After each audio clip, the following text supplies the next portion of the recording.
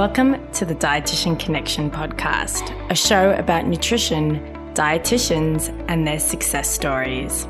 This podcast, hosted by Kate Agnew and Marie Ferguson, will empower you to realize your professional dreams by giving you access to our global community of dietitians. Through our conversations with nutrition leaders, we'll educate you, inspire you, and help you create more impact as a dietitian.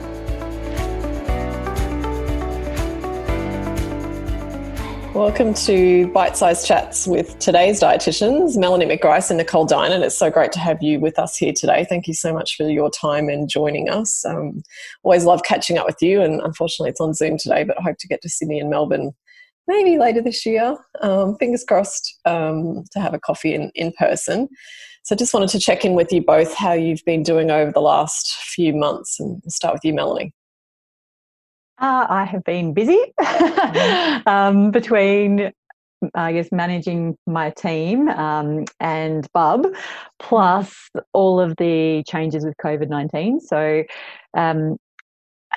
we've had to take a lot of our face-to-face events and face-to-face things that we do and convert them onto online versions. Which is great that we can do that, but it also means that we've had to re-strategize and then create these new products, which again will be great to have, but it has been a busy few months. So you think you've been busier than ever, probably? Yeah, I have been. Yeah. And what about from a client perspective? Are you busier there as well, or how's that been? I actually have had a significant increase in clients. Wow. I know, and I actually feel almost a bit guilty when I know that so many other dietitians are struggling. I don't really know why that is. My gut is that we already had a virtual practice established. We have been doing some face-to-face consultations as well. And I guess we have an established business. And I think we just modified our marketing to let people know, on our social media and on Google and so forth, that we were open during this time. And then I think a lot of people have just, because they've had time at home, they've actually had the time to sit down and go, oh, actually, this is a good opportunity for me to work on my health. And so people have utilized the time to be able to come in and have consultations. So that's great. I've been really busy. I find that I do my catch-up list at Christmas, so that's probably what you're saying. It's people have got that time to actually investigate things they've had on their list for a long time. So exactly. And Nicole, I think you've been really busy too, from what I understand. Yes, I have, and probably very much like Mel as well. So a little bit surprisingly so. Initially, I was still at my clinics working out of those, and then the doctors just got so busy that I just decided, along with the practice manager, to move to telehealth completely, just to also give the practice a bit more space to manage all of the influx of clients for the GPs. And I've just retained that since. So that's from the private practice perspective. And similar to Melanie, I probably had 2 weeks where it was a little bit quiet right at the start. Still seeing clients, but maybe just down probably about 20 or 30%. And then since then, it's actually increased. So I think I'm probably doing at the moment about 4 days private practice, where I usually do 2. Oh, wow. And it's all telehealth, and it's all sort of, I think, the same thing. People have just now got some time to spend on themselves. They're actually worried about their health. This has sort of given them a bit of a wake-up call. And so this is, the perfect time. And I'm finding that I'm actually doing more review consultations as well, because people find this medium so accessible that they just are happy to catch up in a week or 2 weeks, whereas normally, we might push it out to 2 or 3 weeks just because of the convenience of getting to the practice or whatever. So I think that's probably increased the volume as well. Yeah, that's great. I know I'm personal training. I would normally take me a half an hour each way to get there, and now I just do it at home. I don't think I'll ever go back. I would too. Yeah, so it's probably changed the way that we practice. And I think with my corporate business as well, we're probably down, or we were for a few weeks down about half a day a week. But the psychology service was really down, like it was down probably almost 1.5 to 2 days a week. And they think that was because people just couldn't find the privacy to have those conversations from home that were more sort of, emotional or whatever. But in terms of the nutrition consults, that's back up to normal, and we're pretty much full for our 4 days again. The biggest surprising thing of the whole time has actually been the webinar service. So, we were doing on-site corporate services before, here and there and whatever, but literally the week after COVID hit and we were all at home, I got booked in with 22 or 24 webinars to do in the next sort of 4 weeks. So it was just awesome. Congratulations, Nicole. No, it was just out of the blue. It wasn't anything I did. But you had the setup there. Is the big thing that you've done. You've done the work before when the opportunity comes. Yeah, and I think that's important, Melanie, is being ready for these times. You've done the work beforehand. Yeah, and also I'm supported with that, through a third party. So they sort of get the work. I just do the work. So that's really down to them, and also organisations wanting to support their employees at home during this time. So that was just really fortunate that I had that diversity in the business to have that keep me going. Yeah. So you've both talked about things that you've perhaps changed or doing more of. Did you start anything new in this period of time, Melanie? I think you started a lunch with you for new mums. Was that new in this period, or were you already doing that? No, we were already doing all that. Okay. I just noticed it. No, we haven't started anything new because we'd already had we already map out a year in advance. But what we had to do was to change all of our live things to be virtual. And there was a few things that we've just pushed off till next year. So, for example, we usually have our 3-day early life nutrition. So our nutrition therapy in fertility and pregnancy course for dietitians. We run that in Melbourne in June each year. Obviously with COVID this year, we have been unable to do that. We've had people asking us to run that online for years, and I've always said no because I love having it in a face-to-face format. I think there's a lot of advantages having it face-to-face, but it's given me the push to convert it into a digital format, which has been a lot of work, let me tell you, but that's fine. And so we're selling that at the moment, and we're getting a great response. Like people are really excited about it, which is fantastic.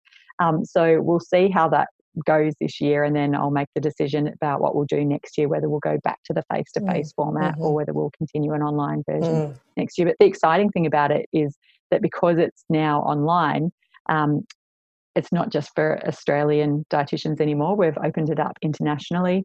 We've had endorsement from the British Nutrition Association and New Zealand and South Africa. We're currently working on America. They have a bit more stringent guidelines, as you know. You've got to do cross a lot of T's and dot a lot of I's for them. But we're in the midst of working on that at the moment. So that's really exciting to be taking that international. I think it's been a great time. I've talked to lots of people about challenging assumptions that we might have had in the past about doing things a certain way, and we've been able to challenge those assumptions. So for us at Dietitian Connection, we used to just do one webinar a month basically, and I was pretty strict about only doing that, and we've been doing a couple of months, so it's something we'll be able to continue doing moving out the other side of COVID. Well, if I can interrupt and say one assumption that I've been able to test during this time is I've always, because we've been doing virtual consultations for years, I've always wondered whether I need my rooms or not. And so this has given me the opportunity to see whether we get rid of our rooms. And personally, I've made the decision now that I do want to keep my rooms, as much as we'll continue doing virtual consultations, but I also like to have that option. And yeah, I think it's fantastic. So that question is now answered for me, which has been great. And that's more about being front facing to your clients, more so than staff, or more staff? Yeah, both. Both. Yeah. So the staff has been working really well virtually. And so, I mean, we always had a flexible working relationship with our staff anyway, that if they wanted to work from home or what have you, we do our Zoom calls a couple of times each week and things. And so, yeah, we were pretty established there. But I do like to have that hub where we can all come and join together as a team. And also having rooms means, so we take student placements from the universities and things. That's been really difficult to manage virtually with the students, because I feel like they miss out a little bit. You know, there's a lot of advantage for them being in the office with us and just seeing a little bit more about what we do, whereas they can't really watch over your shoulder all day on Zoom. So yeah, from that perspective, but then also from the client perspective, like, yes, Zoom is fantastic, but I just don't think it's quite the same level of depth of relationship that you get when you are speaking to somebody face to face. Yeah. What about you, Nicole? Have you started anything new, or have you challenged any assumptions or got any new thoughts? I guess so. One thing I probably have never thought of is being able to work for different, doctors' surgeries remotely. Never would have crossed my mind to do that. And same as Mel, like, I've had a telehealth practice for 7 years. Like, I've been doing that for a long time. So it's not like it's not a comfort zone for me. But I never really thought to apply that to my private practice as much as, what I have obviously in the last couple of months. But same outcome, actually. Like, I think whilst some of my clients have asked if they can continue to do Zoom because they travel so far, others are really keen to sort of get back into the office. And I think for me, it's just also good. Like, I just really love that environment of the practice where, I can interact with, the doctors and the other allied health or nursing staff and even the reception staff, everybody in there. I just really like being in, you just feel like you're part of the family there. So, yeah, I'm actually thinking of starting to go back maybe mid-June to do that, and then just operate, via Zoom if people want the Zoom consultation, or just see them face-to-face if they want to come in. But this time as well has also been interesting because the private practice has been more virtual. I've been getting referrals. I got a referral from Germany the other day, just just random things like that are happening. So you can do that. You can really be anywhere. It doesn't matter, who you're talking to. But also for the students as well, I think same situation. You just got to actually, I think they'll get more value out of it if they can be on site with you and they can have that opportunity to talk to the client as well a little bit more freely. How does that work? Did you see that client in Germany? How does it work from an insurance perspective? I know in the US they can't even see people in a different state. Do we have? Right. Yeah. Well, it was actually through a forum. One of my clients had responded to her question on a forum. Does anyone know someone that can run an elimination diet? My client replied. So I've sent all the information that she needs, and she's taking it to her insurance company now to see what can happen. So it hasn't actually happened yet. Got it. I wonder from your insurance perspective, have you Oh, yes. No, I haven't even given that any thought. Sorry, I'm always the legal Nazi. So just for those listening, you might want to check that out. Yeah. Yeah, so it's really a good point to consider. I just thought because it was telehealth it would be covered. But yeah, I will ask that question. So a lot of people are moving to telehealth for the first time, dietitians. Would you have maybe your biggest tip for them starting, Melanie? Or Nicole, if you need some time. Yeah, I need my biggest tip. I know, Nicole, you've done a bit of a video for us on, if people haven't checked it out yet, on the Dietitian Connection YouTube. Nicole did a bit of a how-to guide on setting up telehealth. Yeah, but your question, is that more around like a tip for working with the client over telehealth? Yeah, whatever you think is the biggest thing people need to be aware of.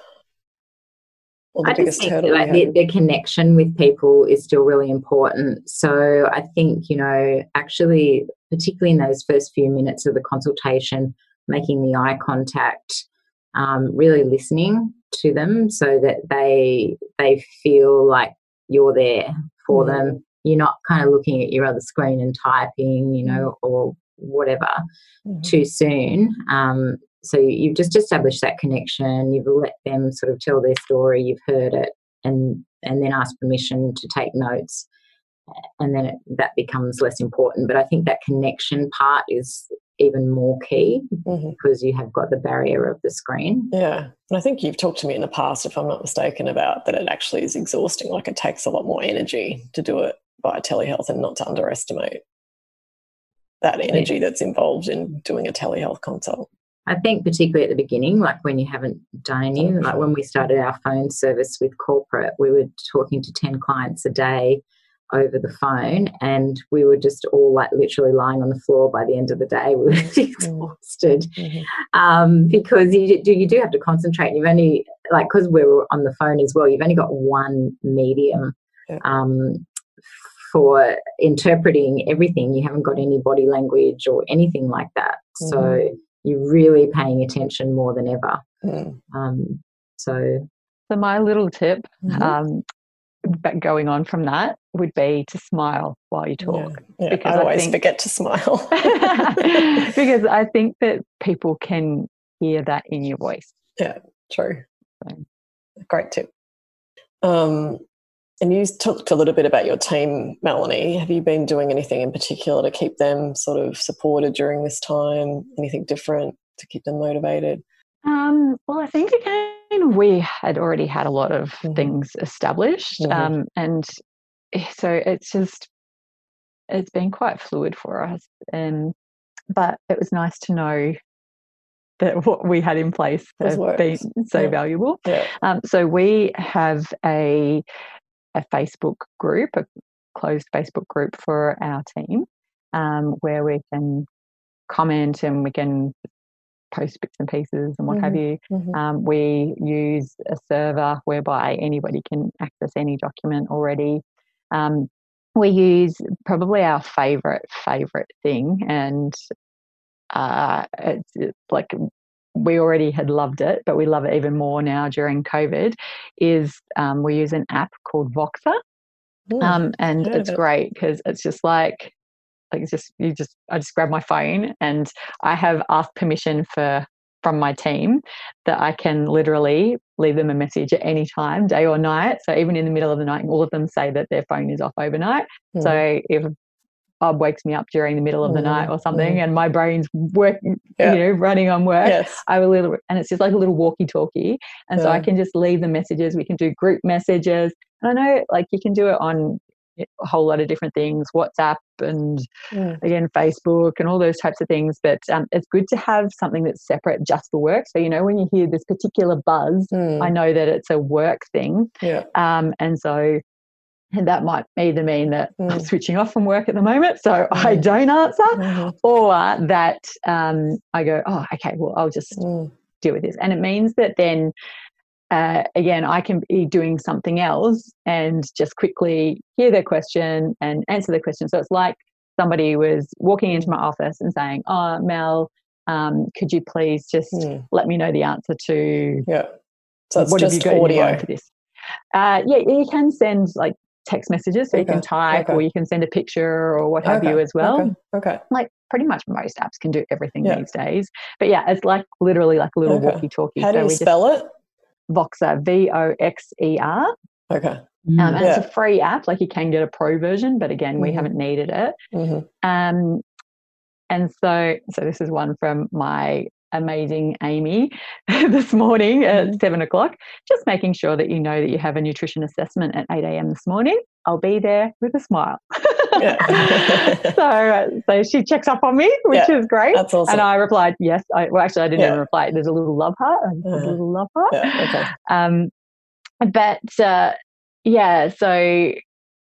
It's just really handy. So we've had a lot of use of that. And then we have the one change that we have started doing is our team meetings have become virtual. So whereas we used to run them once a week in the office, now we do them twice a week via Zoom. We've been using audio messages too, because I think it's really important to get the tone, which doesn't come across with the text or the email messages. Except sometimes it doesn't actually work. So Voxer sounds like it's more reliable. It's been great. What about you, Nicole?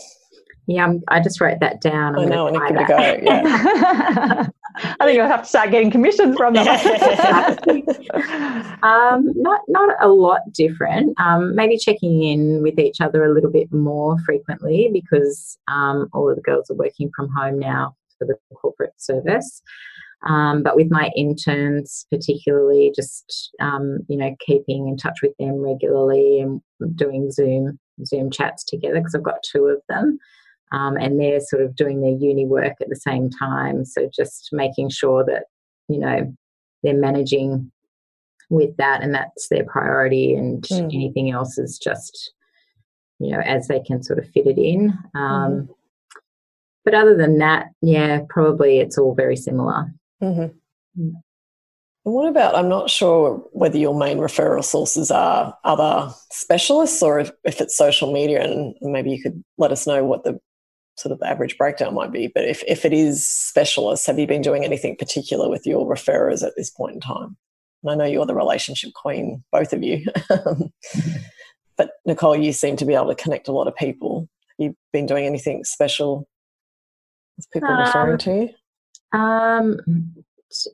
This is going to sound weird, but I don't really do a lot in terms of seeking referrals because I feel like I'm just trying to manage, just get my head above water with what I've got. Are they coming from a particular source? Yes, I think so. Initially when I first started practicing, I'd say most of them would have come through the GP's surgeries where I was working. But I'd say probably less than 50% come from there now. A lot of them do come. A lot of people just find me through Google for some reason, and I don't think I do anything special to increase my ranking on Google or anything like that. But a lot of people just probably search, gut health issues or something like that. And also word of mouth. So a lot of, I'll tend to see a lot of family members of my clients or friends of clients, and I always ask, it's one of the first questions I ask, how did you hear about me or who referred you to me, that sort of thing. So I always make a note of that. Yeah, and if people aren't doing that, they need to do that. Yeah, exactly. And more are coming from Instagram, and I think before it was probably more Facebook, but now I think it's probably swung a little bit and seems to be more from Instagram as well. Yeah. What about yourself, Melanie?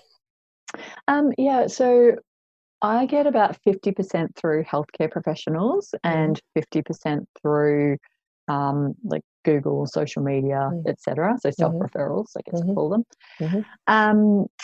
And no, I haven't done anything special other than, like I said, putting on all of our socials and Google and what have you that we are open.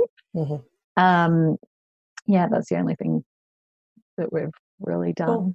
Yeah, that's good. Like you said earlier, the existing systems are working, so it's not great to change it. Yeah, exactly. So it's nice to see. I guess one of the big things that I spoke to our membership team about. So we've got dietitians around Australia and New Zealand who I coach, and one of the big things that I said when it got scary at the start is that this doesn't scare me at all, because I've already been through financial crisis. Like, I've been through the hard times and I've got through it. And so I feel prepared for most scenarios now. What makes you feel prepared? Is there things that you've done that allow you to be prepared? Oh, lots of things, but probably the biggest one is like a basic business rule is that you should always have 6 months worth of expenses in a savings account, and a liquid savings account that you can cover 6 months worth. Yeah, but I think we're seeing that in every company, small and large, do not have that. Like, it's shocking to me. Well, I was talking to my next door neighbour who's a financial advisor, and he was saying the companies that are established businesses are doing well, but the people who are the small businesses who are relying on week to week, they're the ones who are struggling. And so, but even your Virgins and your rugby league companies, they haven't been. They don't have that in reserve. Like, it's scary. But it's business 101. Exactly. And I learnt the hard way. Like, I had a really difficult financial period with my business where, I won't go into the details, but I learnt my lessons the hard way. I had to really struggle through. And so, I know that that's one of the business rules. And I had said that to all of our dietitians that I coach. But I think it's one of those things that they go, and nod their head, but don't actually do. And now they're all like, yes, okay, I can see that is really important. And, COVID-19, it's not going to be this isn't going to be the only stressful time. Like, stressful things will come up again. And even if it's, and the advantage of this is, again, I said this to our dietitians, is that everybody was going through it together. So people were really sympathetic if you said, oh, I'm having a hard time. Whereas if it's just you who's going through a financial problem because you're sick or you've made a business error or something along those lines, people don't care. And so they just go, oh, sorry to hear about your loss. But you don't have the government giving out handouts just because you're going through your own financial crisis. So you've got to have those reserves. When I'm coaching dietitians as well, and I would say 9 out of 10 of them are not looking at their finances, and I try to get people to do that and they just resist and resist and resist. But it's like the first thing that you have to do is even know what your expenses are, and most people do have no clue. They're just preying on it. People, not numbers. People. Exactly. That's right. But if you can't do it yourself, like, invest in an accountant, I've tried 3 accountants and I'm finally on a really, really, really, really good one. So I think it's like finding a dentist or a doctor or a hairdresser. You've got to shop around, but invest in an accountant will make your life a whole lot easier. That's the thing. Like, when you look at the numbers of how many businesses go under, and to remember that a private practice is a business. And so you can't just treat it like a hobby. And, we've been in a great financial economy over the last couple of years, and so a lot of people are kind of riding on the coattails of that, but it can't always last. And so you have to remember that if you've got a private practice, you've got a business, and you're setting yourself up for in a very vulnerable position if you don't actually treat your private practice as a proper business, and which means investing in it accordingly, investing into mentors, making sure you've got a good accountant, knowing your systems, all of those types of things. Otherwise, work for somebody else. Don't take the risk of going into your own business. Would you add anything, Nicole? Only that, now I think is kind of the perfect opportunity also to increase your income, because I know personally it's just more flexible in terms of seeing clients at different hours. So normally I'm limited by the hours of the practice that I work in, whereas now that I'm doing more telehealth, I can do sort of 8 o'clock calls at night if I want to. So, you know, if you need to sort of work on really building up that income to get that 6 months of savings behind you, I actually think it's a good time to be able to do that. And people are starting to really look to focus on their health at the moment. So it's a perfect opportunity. And one last final question. Thanks for being so open and sharing all of your learnings. For me, coming out of COVID-19, there's so many things that I want to keep. Being an introvert, I just love it. I'm kind of wishing it would stay this way.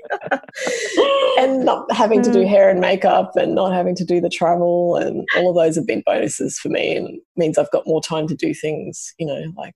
I think you're an extroverted introvert. I don't know about that. I'm definitely an introvert.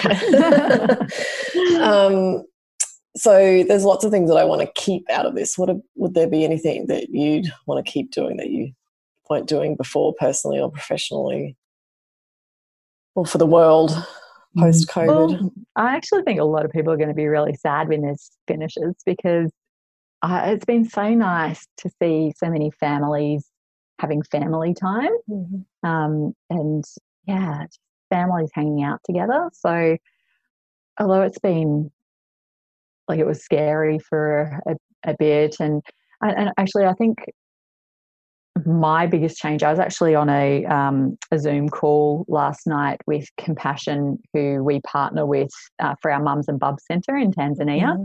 And so it was a Zoom call with their CEO, their new CEO, and some of their other larger supporters.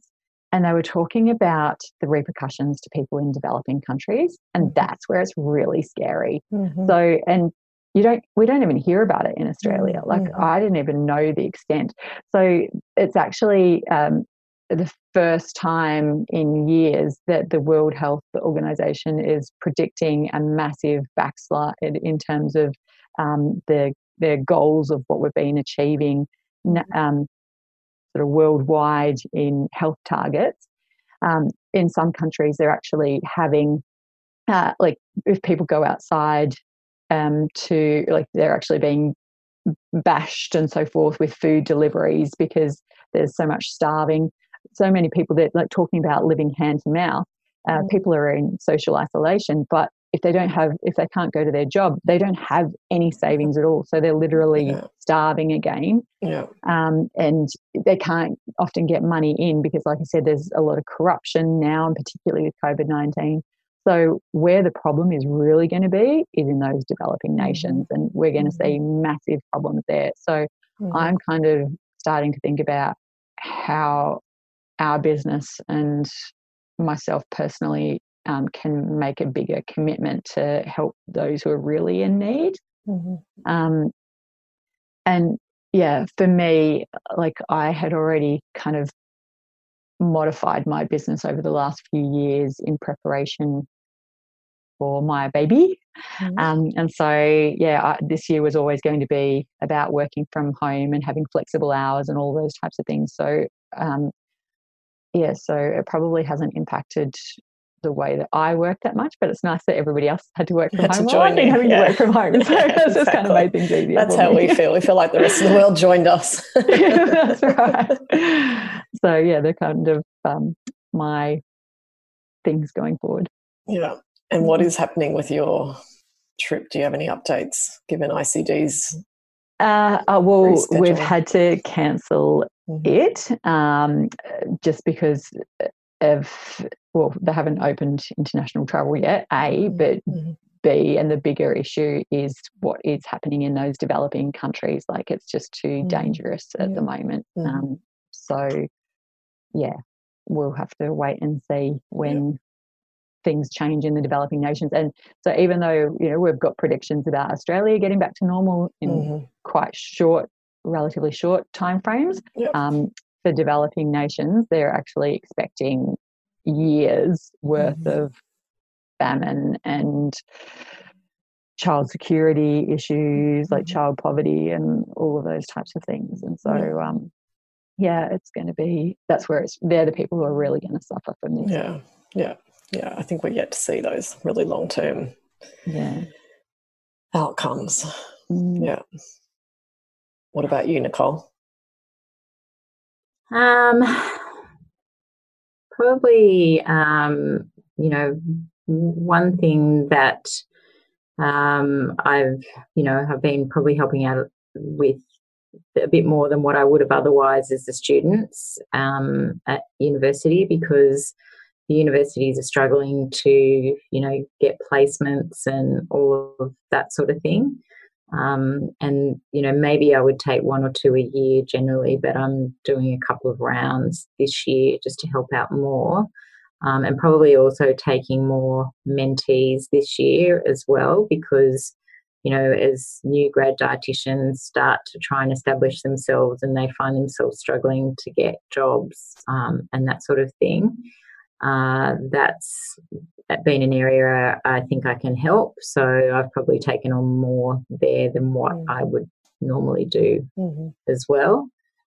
So that's going to probably stay, I would say, maybe this year and next year, to just be able to help out. And I'm probably going to also cross-refer more as well to mental health professionals, because working in the gut space, it's really highlighted to me more than ever that connection between the gut and the brain and the stress at the moment. And maybe that's why I've got people coming out of the woodwork, is that's really so vital. So if we can get the support coming from, that angle also, it's just going to be better for the individuals involved. Well, thank you so much for your time today, ladies. But I want to thank you even bigger than that. Like, both of you are such supporters to the dietitian community broadly, with all of the work that you do with students and coaching and mentoring people. So I just want to say a very big thank you from the dietitian community to both of you for all the work that you so generously do to support our profession. So thank you. Because dietitians are the best. That's right. They're awesome, and they should be all having successful businesses. Exactly. So. Exactly. That's the goal. So thank you so much for being with us today and sharing your thoughts during this period, and look forward to having a coffee with you soon. Likewise, Marie. Thanks for listening, wherever in the world you're tuning in from. If you did enjoy this podcast episode, we would really appreciate if you could leave a review for us. Leaving a review actually means the podcast gets to more dietitians, and it can only elevate our profession if we work together. So please hit that review button, tell us and other people what you thought about this episode. Another way to share your learnings from this episode and keep the conversation going is to take a screenshot of your phone screen, add your message, and share it on social media. Don't forget to tag us at Dietitian Connection so we can share it with our following of over 30,000. Tell us what you learned and what future topics you'd like us to cover. If you'd like to access the show notes, they are available at dietitianconnection.com/podcasts. Dietitian Connection is a global community, and we offer free professional development, job opportunities, resources, and connections. We're committed to bringing dietitians together so we can create more impact and elevate our profession. And you can easily become a Dietitian Connection member for free by signing up at dietitianconnection.com.